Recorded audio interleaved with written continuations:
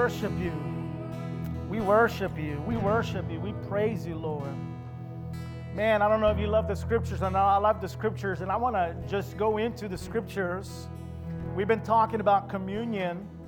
This is something that is said in the past, but is also present and is also future. Come on, communion is something that we do. It's not just a snack. We have so much watered it down. I want to go to a church that knows how to eat the bread and the wine that God offers us. I want to go to a church that is mature and understands that this is just more than just a gathering. This is not something that I do out of religion or even tradition. This is something that I do out of love. I do it because something loved me first, and I love it. And I love it. You see, you just can't suffer. Because true sacrifice is not just suffering. See, suffering has to be coupled with love. When you have love and you have suffering, you have sacrifice. See, if you just love, then it's just words. And that ain't love. I know what we've been, Dr. Phil and some others, I know what they've said, well, they're wrong. The Bible teaches me that true love is joined with sacrifice. And it just can't be sacrifice, because if it's just sacrifice, it's just suffering. See, and what the early church did, what the early church understood, that Christ understood, and Christ was teaching the church, is that you have to bring love and suffering together so it can become a sacrifice. This story here of communion is embedded in a very Jewish tradition. In a Jewish tradition taken back by in the book of Exodus, chapter 12, 13, 14. You can go back and read it. I'm just skimming along here to give you the huge narrative story. And so for thousands of years, they looked to the Passover inside the week of unleavened bread, and they looked to the Passover. But the Jews understood this, that this wasn't just a meal.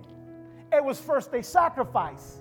Remember what Moses instructed the children of Israel? I want you to sacrifice a lamb and paint your door. So when the day the angel comes, it will pass over you. This sacrifice, listen, and let me get you this, and I know I might trip some of you up, but Israel did not end up in Egypt because of sin. That's the Babylonian story. Are you listening to me? You ain't get me. Are you listening? I know I tripped some of you because you're all hung up on sin. Like God can't forgive you for sin. And so we make it a sin narrative. But this is Passover. It's more than that. It starts in a rescue operation. When God went into Egypt because his people were taken captive, it wasn't because of sin. That's Babylon. God went into Egypt because he wanted to rescue his people because of a Pharaoh that was mean-spirited and was trying to stop the plan of God. But how many of you know that we have an awesome and mighty God who loves his people and doesn't leave his people in suffering, but every time we cry, he hears his children and he knows how to rescue them. I know some of you want me to talk about sin. Okay, I'll talk about sin. Well, it became a sin story because of Babylon. The Babylonian, remember, I just preached. You want me to go preach that whole sermon again? I just preached how Israel ended up in Babylon. They ended up in Babylon. Remember, God sent Isaiah. God sent people like Jeremiah and all these other prophets. And what did they do? Did God send them to Babylon? No, I just showed you. God did not send them to Babylon. They sent themselves. God sent the warning because he loved them. But because of their disobedience, what did he do? He turned, there's this phrase that Paul uses in Romans, he turned them over. And that's what happens when you disobey God. I don't love to punish ask any of my kids. I got 10,000 of them. Ask any of my kids. As a matter of fact, my older kids blame me that I don't spank my younger kids because they used to get a beating. I said, boy, you got away with all kinds of stuff. as well. I've never spanked any of my kids. But when it came to it, I had to do something. Actually, Christy would tell me to do it, so I had to do it. So now I'd go spank my kids. So this story of Passover is embedded in a tradition that was a sacrifice, memorialized in a meal. Jesus looks to it and he says, I'm transforming this thing out of a meal into a sacrifice. No one on that day, as Jesus is on the cross, saw that as a sacrifice. No one. No, not even his mom. When Jesus was on the cross, no one saw a Roman perfected execution, perfected. The cross was not always a logo on a shirt or a medallion. Some of you guys have it hung up at your houses. That at one time was a weapon or a vice used by the Romans as a shameful to impute fear on its enemies. And so when the disciples and Peter and his mom and all those that were following Christ, I know up to 120 at least, 120 at least were following Christ at that time, were looking at the cross, they weren't thinking sacrifice. How do you get sacrifice out of a weapon that was used by the enemy? Well, not on Friday.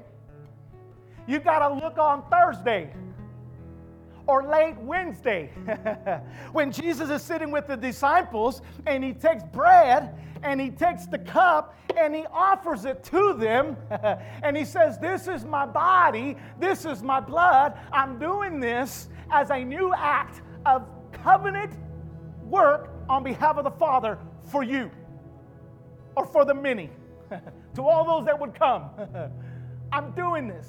So what the early church did, and the disciples, people like Paul and Timothy and Peter and all them, they looked back at the story of Christ because they couldn't see it either. So they looked back. As a matter of fact, John says, we didn't understand all these things till after the Spirit came, till after the fact.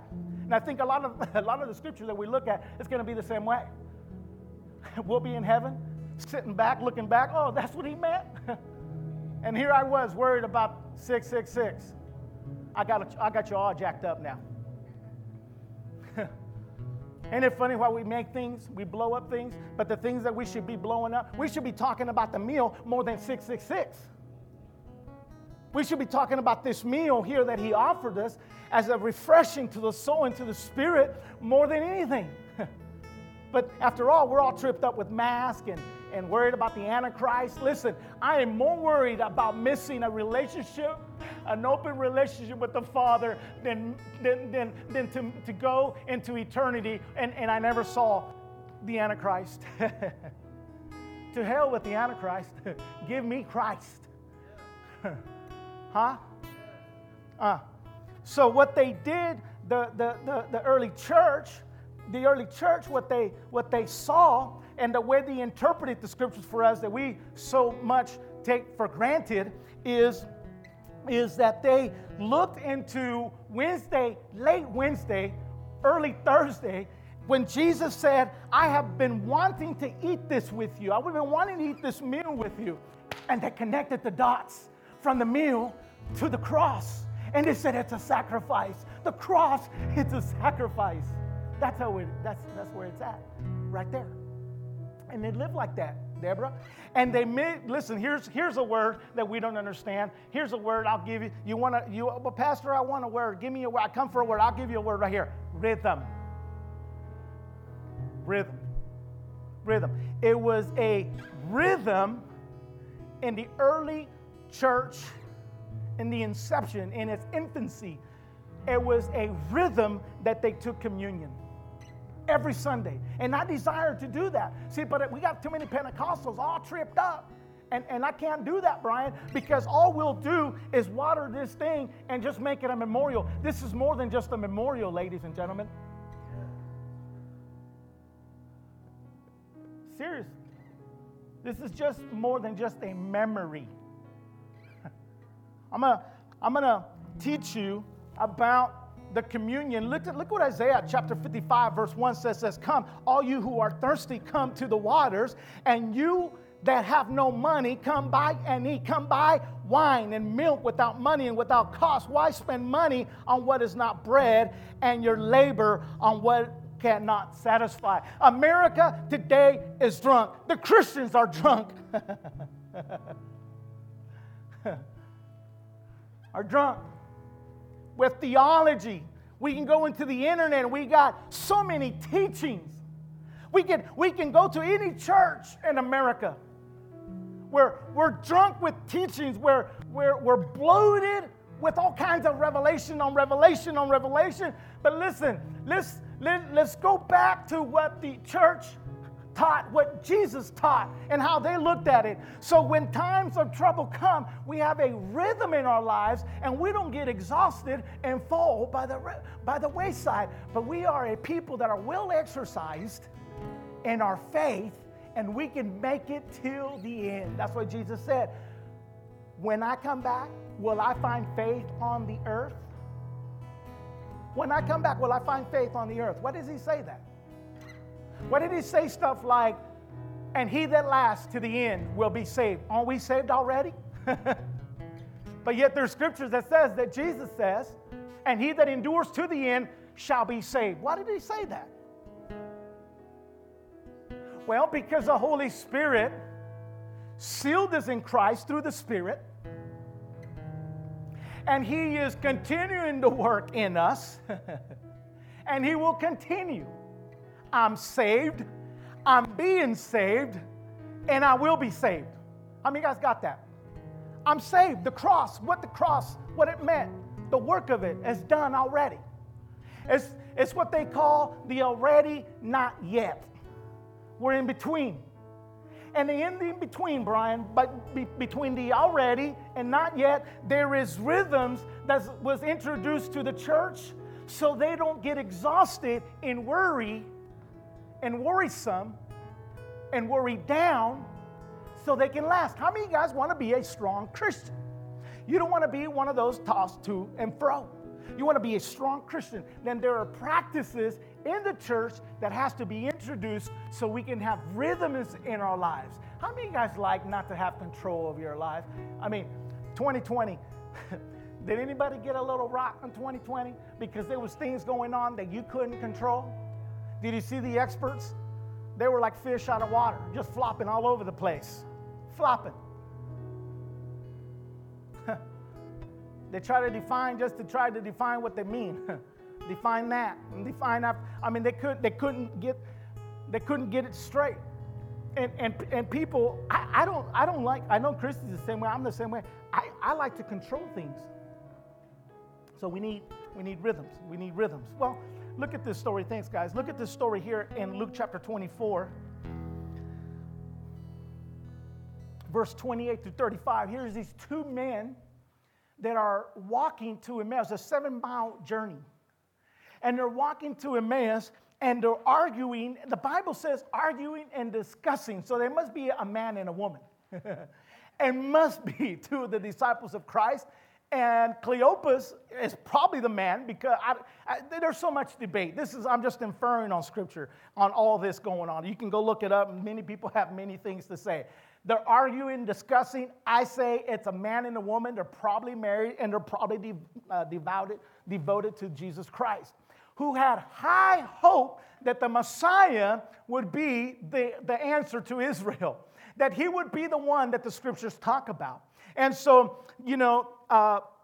Jesus had his Passover. The crucifixion has already come and gone. And as a matter of fact, it's been 3 to 4 days after the Passover and the resurrection. And now on the 4th day or going into the 5th day, these two disciples are going from Jerusalem to Emmaus. It's a 7-mile journey, and they're talking about, guess who? Jesus Christ. Along the way, Jesus comes up beside them. Listen, these scriptures are interesting because Jesus comes up beside them and they don't recognize him. They don't realize who he is. They don't realize that it is him, the one that they're talking about. And so many times we can miss Christ if we don't stop talking. We talk so much, we talk ourselves out of a lot of things. I'm going to do this and I'm going to do that, and we just keep talking and talking, and all it is talking, and you will definitely talk yourself out of doing anything, really. You can. I talked myself out of doing yard work yesterday. It was very encouraging. It was very awesome, and it was very hot outside. So I talked myself, I said, Orlando, you can pass out. You can pass out. It's too hot. You don't want to pass out, do you? Well, no, I don't want to pass out. I was in my garage. As a matter of fact, I was sitting in the chair, and I said, I'm done. Good job. Go back inside. I talked myself out of doing the yard work. I mean, it's mowed, but there's other things that I had to do, and I didn't do it. But anyways, I got tomorrow, see? I just talked myself out of it, Brian. I'm good at that. I'm good. And here's these disciples who are talking and discussing, and we're finding out that they have a heart issue. They have a heart issue because they had hope for. See, and that's what happens to our heart. Our heart is veered off the path when our expectations are met. You ever been disappointed in your life because expectation wasn't to what you thought they were going to be? Oh, I hurt myself all the time when I set my hope high, the bar high, and it doesn't happen. This week I was talking to some of I work here, by the way. We're everywhere. We're working everywhere. Floors, we're doing the lights, and we're talking about high expectations. And I said, well, my high expectation of you all is very low. And they looked at me and they said, what? I said, yeah, because I don't want you guys to hurt my feelings. You see, if I set my bar low and you don't do anything, you don't hurt my feelings because I don't expect nothing of you. Now, just kidding, and I was being my noxious self. But by the end of the day, a lot of people said, it kind of sounds, there's some truth to that, Orlando. Because not all of us were working, Steve. Not all of us were hitting the bar. You know what I'm saying? Some of us was sitting around and talking and drinking water and hiding out in different rooms, and we're looking for each other, and people are hiding out, and people are coming over and telling me, you know what you said earlier? You said about setting the bar low because you didn't want to get your feelings, get your high hopes and then get hurt, I said, I told you there's some truth to that. And sometimes that's what happened here with his disciples. They had set their hope high. And now they're discussing and arguing. Anybody discussing and arguing because of dashed hopes? You see, but here in front is a table set by the master, and he's calling the oppressed. He's calling the hungry. He's calling the imprisoned. He's calling the blind. He's calling the sorrowful. He's calling the unrighteous. He's calling all those that are displaced. He's calling the widow. He's calling the orphan. He's calling the wicked. He's calling the gay. He's calling the transgender. He's calling all those, however you want to identify. He's calling Mexicans. Come on, say amen, somebody. He's calling white people. He's calling black people. He's calling red people. He's calling the Asians. He's calling to the table. He set a table for us to eat. He's calling us to come and eat. But not so you can impose your truth to him, but so he can impose his truth to you. You don't come to the table to transform him. He comes to the table. You come to the table so he can transform you. That's a reality that must be lived. And what we've done in the church and what we've done with this meal is we brought our expertise. See, I got a television now. I got the internet now. I got my own little tablet. I got my own cookie cutter personally Christianity and how I should be.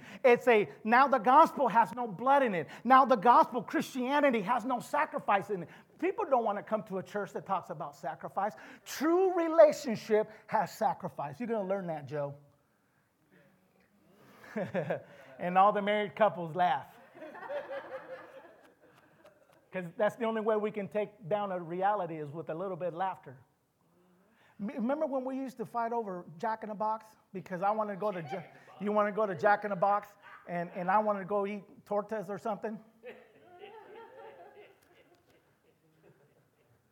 I want to go eat tortas. She wants to go eat, what you like at Jack in the Box? Come on, girl, don't be shy now. Huh? The egg rolls. Remember that? Huh? The teriyaki bowl. And she was addicted to the teriyaki bowl, Chris. When me and Christy got together, she wanted teriyaki bowl every other day or every Friday. I don't know what it was. Payday, whatever payday was. You know what it is. You know when payday was.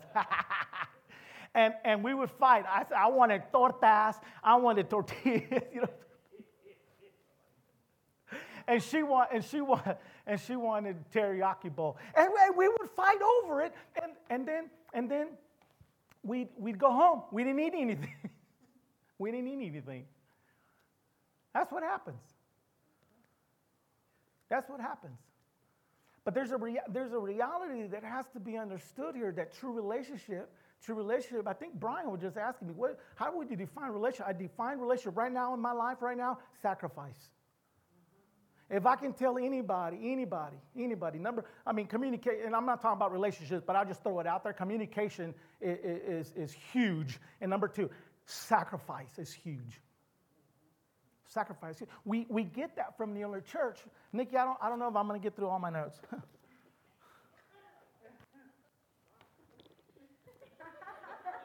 I'm trying, but I got so much, man.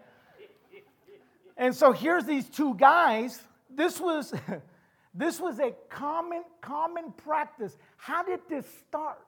How did the Catholic Church? How did those early fathers, Paul and Peter, and like people that Athanasius and Justin Martyr, some of these early people, how does church? You ever wonder about church? Like why is my position, like why is there a position like this? Where you sit there and you got to listen to me speak to you. Like was that made here in America? Was that made in America? Was that something that was conjured up? A lot of people got together and said, well, let's just have church.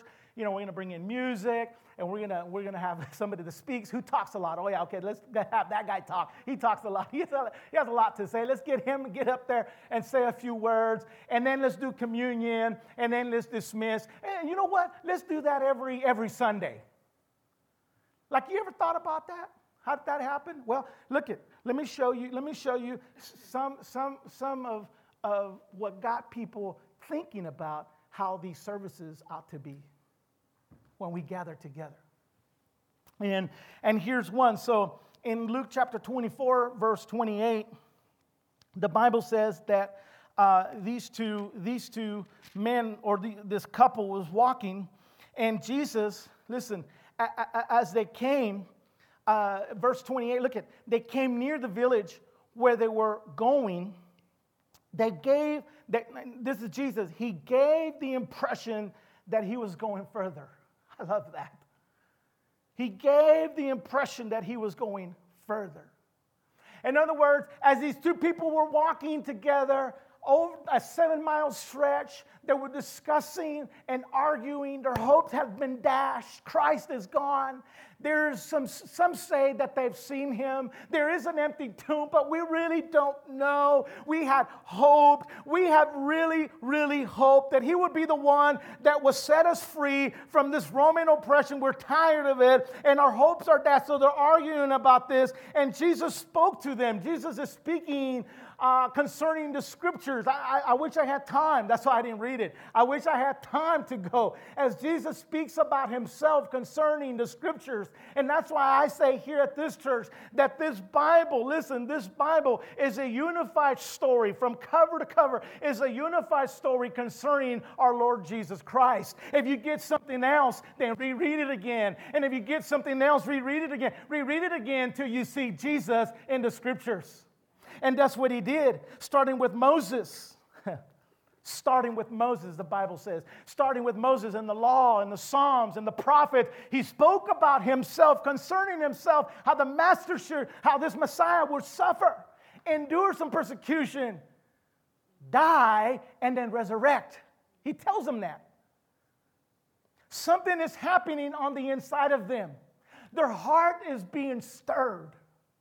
Something is happening, yet they don't recognize who is in front of them. Watch this. Look at this very closely. But they urged him, stay with us because it's almost evening and now the day is almost over. So he went in to stay with them. And it was as he reclined at the table with them that he took bread. He blessed it. Come on. And he broke it. And he gave it to them. And their eyes were open. Did you see that? You see what he did? He took bread. Look at the scriptures. Look at what it says. It says he took bread. Do you remember the Gospels? This is a repeated rhythm in the life of Christ. You want to be a Christian and not be a crazy Christian. And I don't say that lightly at all. Seriously. I don't say crazy. I say it with all my heart. You don't want to be a despondent Christian. A Christian that is wishy-washy, a Christian that is up and down like a yo-yo. You want to be a strong Christian. Listen, learn the rhythm of the church. I don't want you here so I can just say, oh, look at the church was full today. I don't bring you here because I want my church to be full. I don't bring you here because I want a big name so I can put it on Facebook or on Instagram. I bring you here. I encourage you here, you that are watching. I encourage you to come here, be with us, because I want you to be a strong Christian. This is more than just religion. This is more than just song. This is more than just the word. This is more than just bread. This is more than just wine. This is something that the early church did because it was a rhythm, because they saw Christ doing it. See, he took bread. He blessed bread. He broke bread, and he gave it. Nowhere in the Bible does Jesus say, write a book. Disciples never did. Nowhere in the Bible does Jesus say, build me a building. As a matter of fact, Peter asked Jesus, can we build 3 buildings here, Master? Jesus says, no. So Jesus never asked them to build a building. He never asked them to write anything. But this is what he did say. Do this. And this is what they did.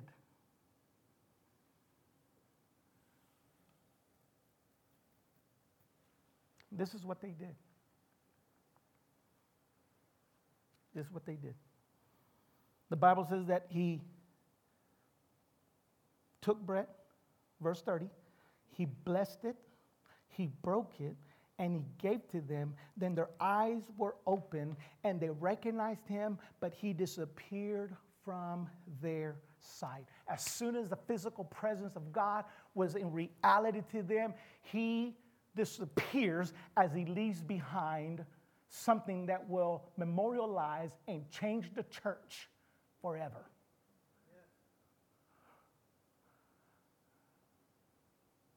This is not a snack that I go get at QT. This is not something that I go through a drive-thru at Starbucks. This is the transforming power of God. That when we gather together, and me as the pastor stand here and offer you the meal that Christ left behind, listen to me. You are being invited into the greatest story ever told, Deborah. But you know what we're doing? We're listening to people at the White House that has watered this thing down. I hope the Catholic Church forbids anyone to eat. They believe in abortion. You guys hear that this week?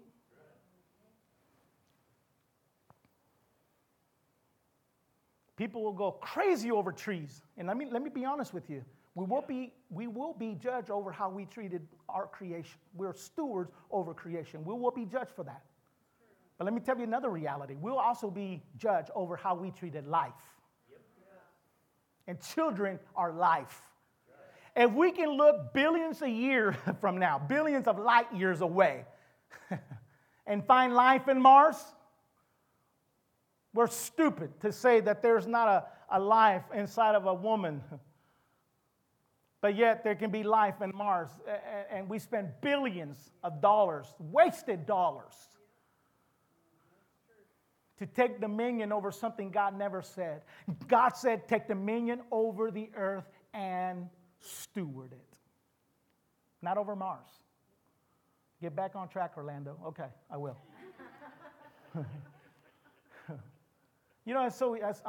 We got guests here, guys. Well, welcome. Jasmine parents, guys. It's awesome. But it's hot right now. You listen to the news, and it's so easy to get carried away. There's a lot of things that I want to preach, but there's a lot of ways that I could preach. A lot of ways. But I'm not gonna get detoured. I know the internet has been flooded with the whole thing with the book of Revelation and 666 and the rapture of the church. Flooded. All the news ever talks about politics, how our bad president that left, and now our other president, even though he goes to sleep in the middle of a meeting, he's a great president. Did I just say that? I shouldn't have said that. And you know how biased that is. I can get carried away into there's narratives, but listen, we're being invited into one of the greatest stories that ever lived, that ever was, and that ever will be, is this story right here.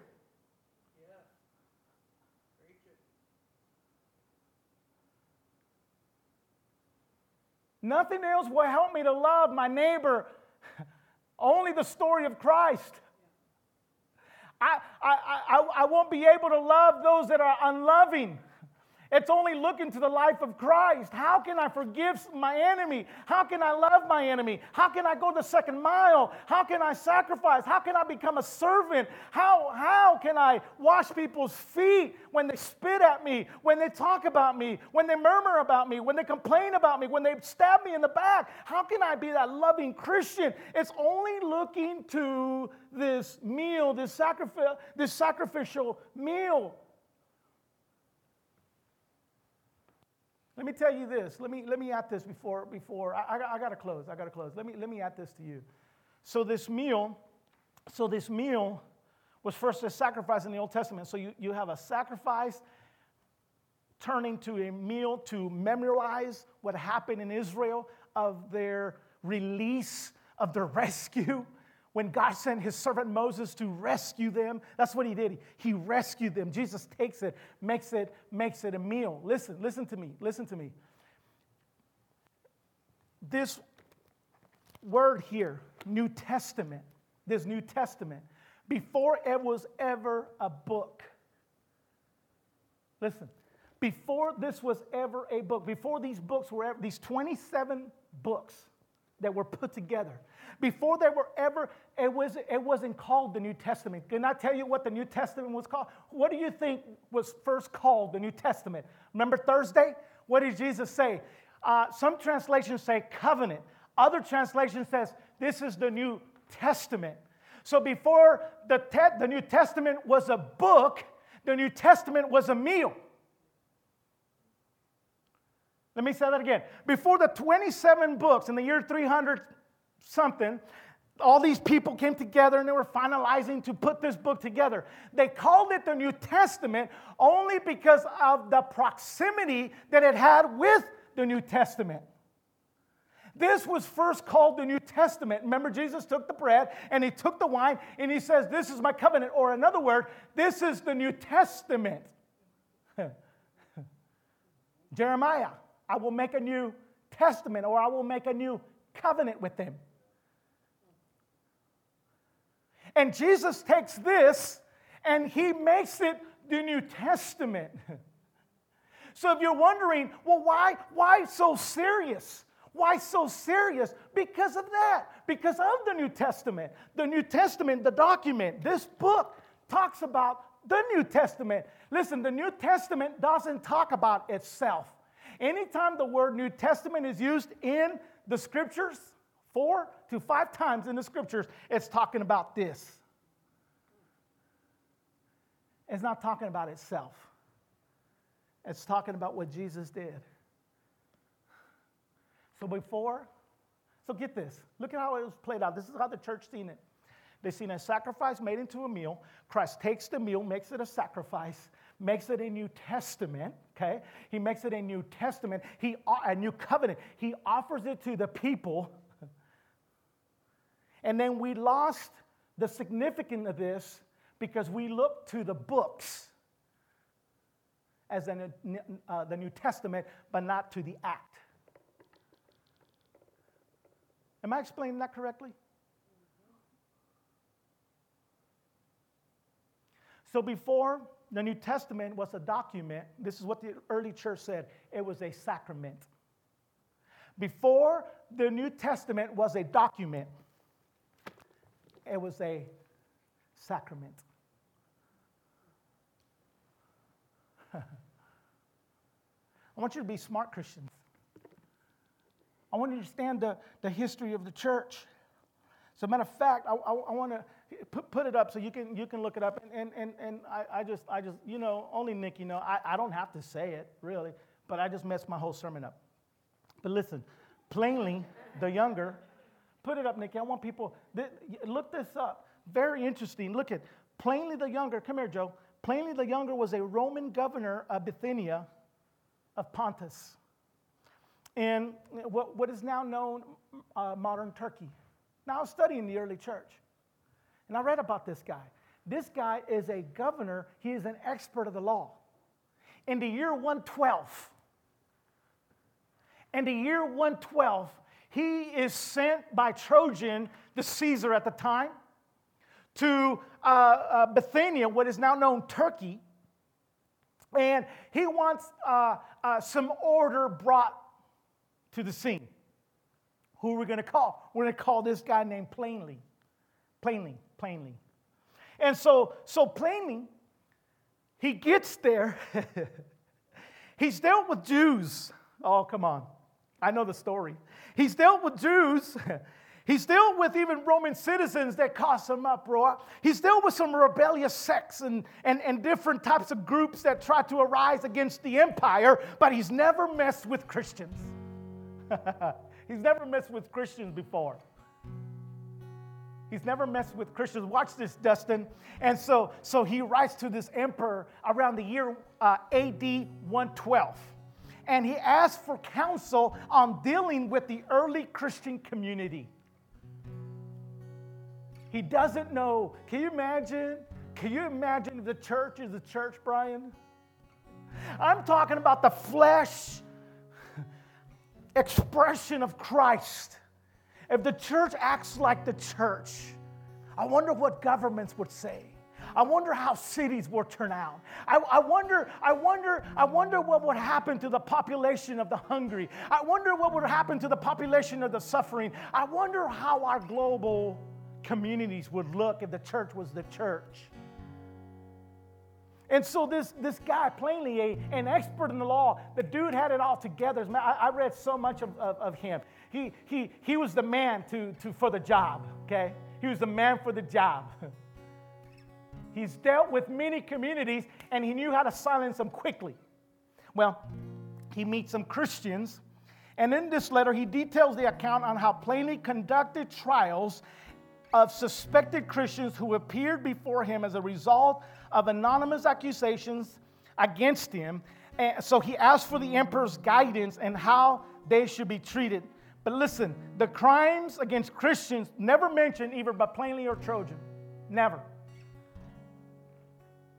And he writes to them, he plainly states that he gives Christians multiple chances to affirm that they are innocent, and if they refuse 3 times, they are executed. Plainly states that his investigations have revealed nothing on the Christian's part but harmless practices of depraved, excessive superstitions. What do you think that he calls superstitions? When the people would gather together, they would sing hymns and worship this man named Christ as a God, and they would eat his flesh. So the early Christians were called cannibalists because they were gathered together to eat this man's flesh and drink his blood. The early Christians were called cannibalism, and this man plainly accuses them of being cannibalists. And not only that, he accuses them of being of sleeping with one another. In other words, of having sexual relations with brothers and sisters. Well, remember what we used to call ourselves back in the day? Brothers and sisters? Well, can you imagine a new movement and the horizon is coming, and Rome has dealt with many societies, but nothing like this, because we come singing, we come eating, and we come with love, and we come with fellowship, and we call ourselves brothers and sisters in the Lord, and we worship this man named Christ, who you persecuted, and actually he was the Messiah. He is the Son of God. How strange, he says. And so he didn't know how to deal with them. So he wanted Trajan to give him some expert advice. Well, look at what else he wrote. He says, listen, these people come together, they recite a hymn among themselves to Christ as though that he were a god. So far from binding themselves by oath to commit any crime, they swore to keep from theft, robbery, adultery, and breach of faith, and they too deny any trust money deposited with them when they called upon to deliver it. In other words, that they would be a high honor when they give in their alms, that there wouldn't be any thievery or anybody would dip. Remember Judas? Dip into the Jesus' bag of money. This ceremony over, they used to depart and meet again to take food. But it was of no special character and entirely harmless. So here's an outsider looking at the insider. He says, this is a strange people. They sing songs. They recite hymns. They read scriptures to themselves. They worship this Christ as a God, and they eat food. They eat food. And they do that week to week. He goes on to say, though small, he writes to Trojan, he says, though small community, he says, it could be a serious threat. And in 300 years, Rome became a Christian. The empire became Christian. Wow. I wonder what would happen if we would learn these rhythms, Brian.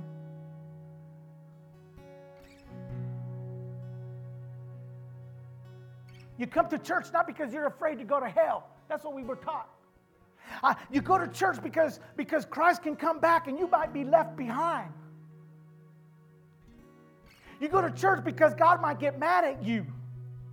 And God loves a good Christian person. And so going to church will make you a good Christian person. I know people who go to church and are not good people. It's a great place to be. But just because you're in a garage doesn't mean you're a car. You know what I'm saying? You know my drift. You know what I'm trying to say. But I go to church because of the rhythms and the practices that I have in my life. And this is one of the practices.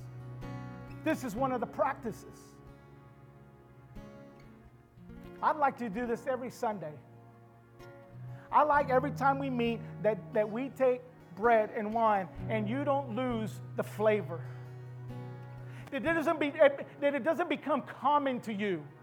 That it doesn't become familiar. The greatest thing to Christianity is familiarity.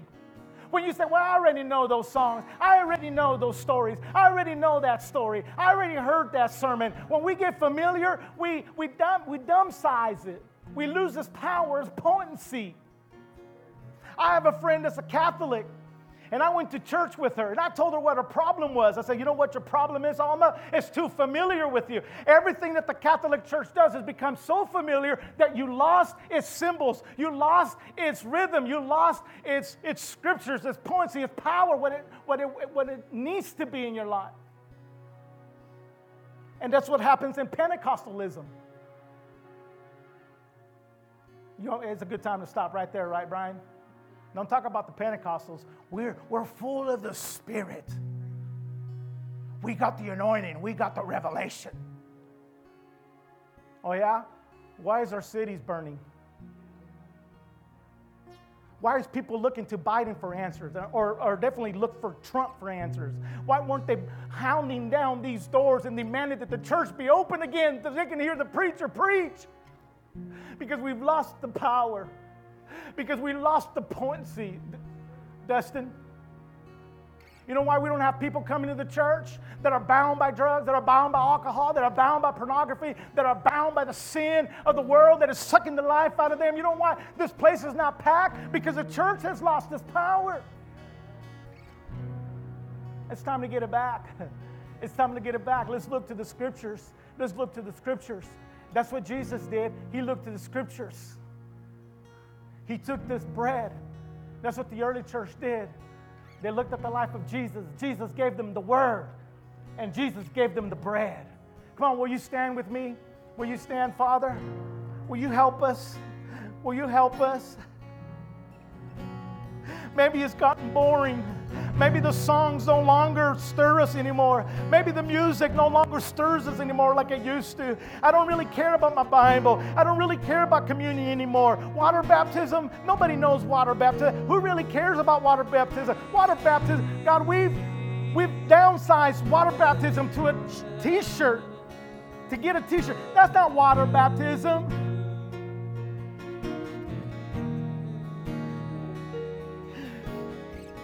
We go to church for a photo op. Going to church is not a photo op. It's not for my Facebook. It's not for my Instagram. It's not so people can see me that I'm a good Christian. This is rhythm. This is rhythm. This is life. You left the church. You left preachers. You left your word. You left your meal. That we can be part of a great and awesome story.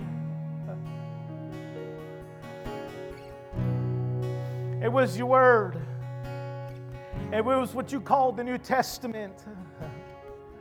Oh, Father, we pray right now, Ricky, if you would like, I'd like to invite you. Ricky's going to go and pass communion. Jesus,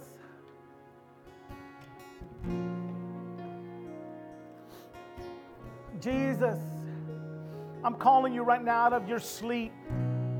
I'm calling you out of your laziness, and you allowed your Christianity to dwindle.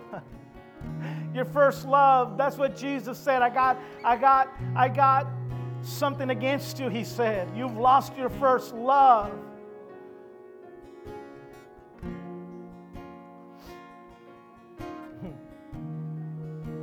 Father, I want to burn again.